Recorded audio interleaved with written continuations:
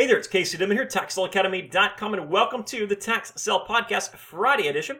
First off, thank you so much for taking the time to listen to this podcast.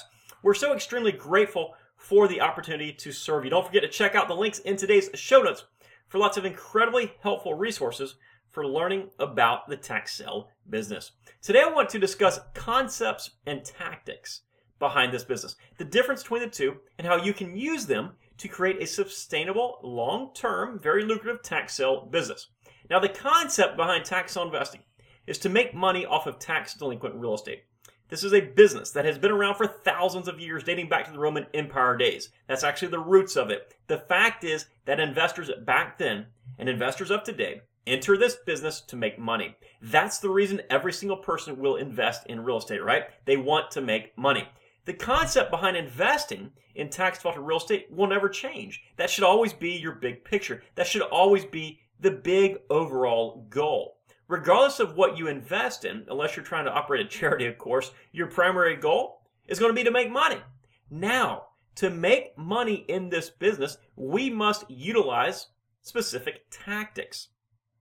Unlike the concept of tax sale investing, which is to make money, which has never changed, the tactics that we use to make that money do change routinely.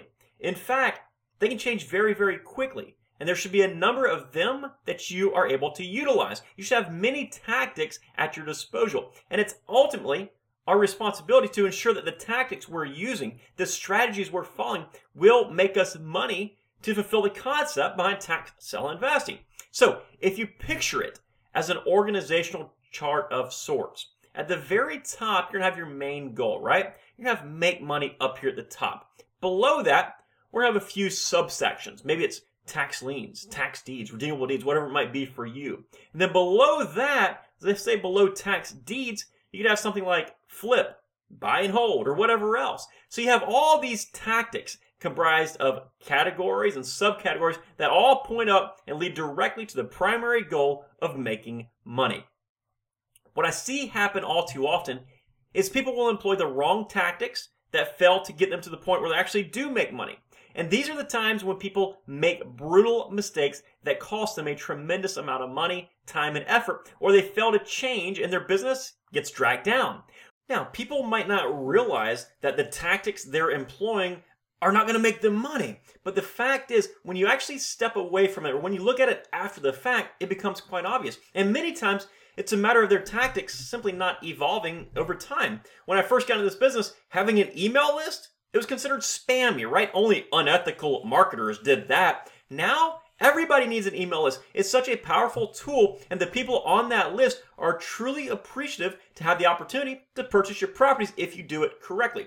I can look at investor after investor from the early 2000s and tell you how they've evolved over time, or if they have even evolved at all. Some fell by the wayside as they continued to rely on tactics that became more and more outdated. Others actually grew as they embraced technology, as they embraced new strategies, new tactics, and they're doing better now than they ever have been before. So as you're preparing, as you're growing and working in your business, really start to consider the tactics that you're utilizing and make sure that they're the best for your situation to get you to the goal of the primary concept, which is to make money. If you are selling a $1,000 lot, for example, your best strategy might not be to list that lot with a local realtor who might expect a 10% commission and clear title. Even though you've used that strategy in the past, it won't work to get you to your overall goal right now.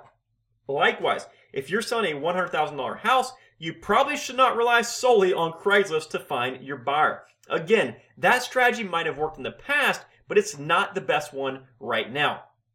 I am such a huge fan of determining your investment objectives and developing strategies prior to your purchase on a per property basis.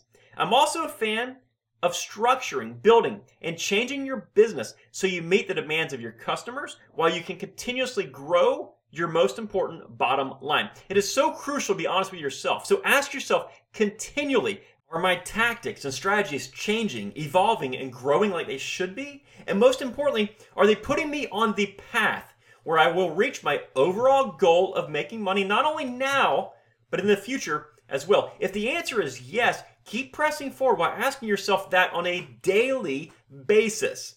If the answer is no, do a little bit of self-reflection. Call an audible. Make the necessary changes as soon as possible. If you constantly do this in your business and you change your tactics, if you change your strategies as necessary, you are guaranteed to grow and evolve, and it's impossible to lose. It's just a matter of reminding yourself constantly, doing that self-reflection, doing those hard things. What am I doing wrong? How can I get better? Asking yourself that on a never-ending basis. If you do that, you simply can't lose. Guys, I truly hope that you've enjoyed today's podcast episode. If so, don't forget to leave us a positive review on whatever podcasting platform you're listening to us on. And as always, if you are looking to learn more about investing in tax-deferred real estate, just head on over to TaxSaleAcademy.com. And don't forget, the most important part of today's episode, constantly ask yourself, what can I change in my business today to make it better for tomorrow?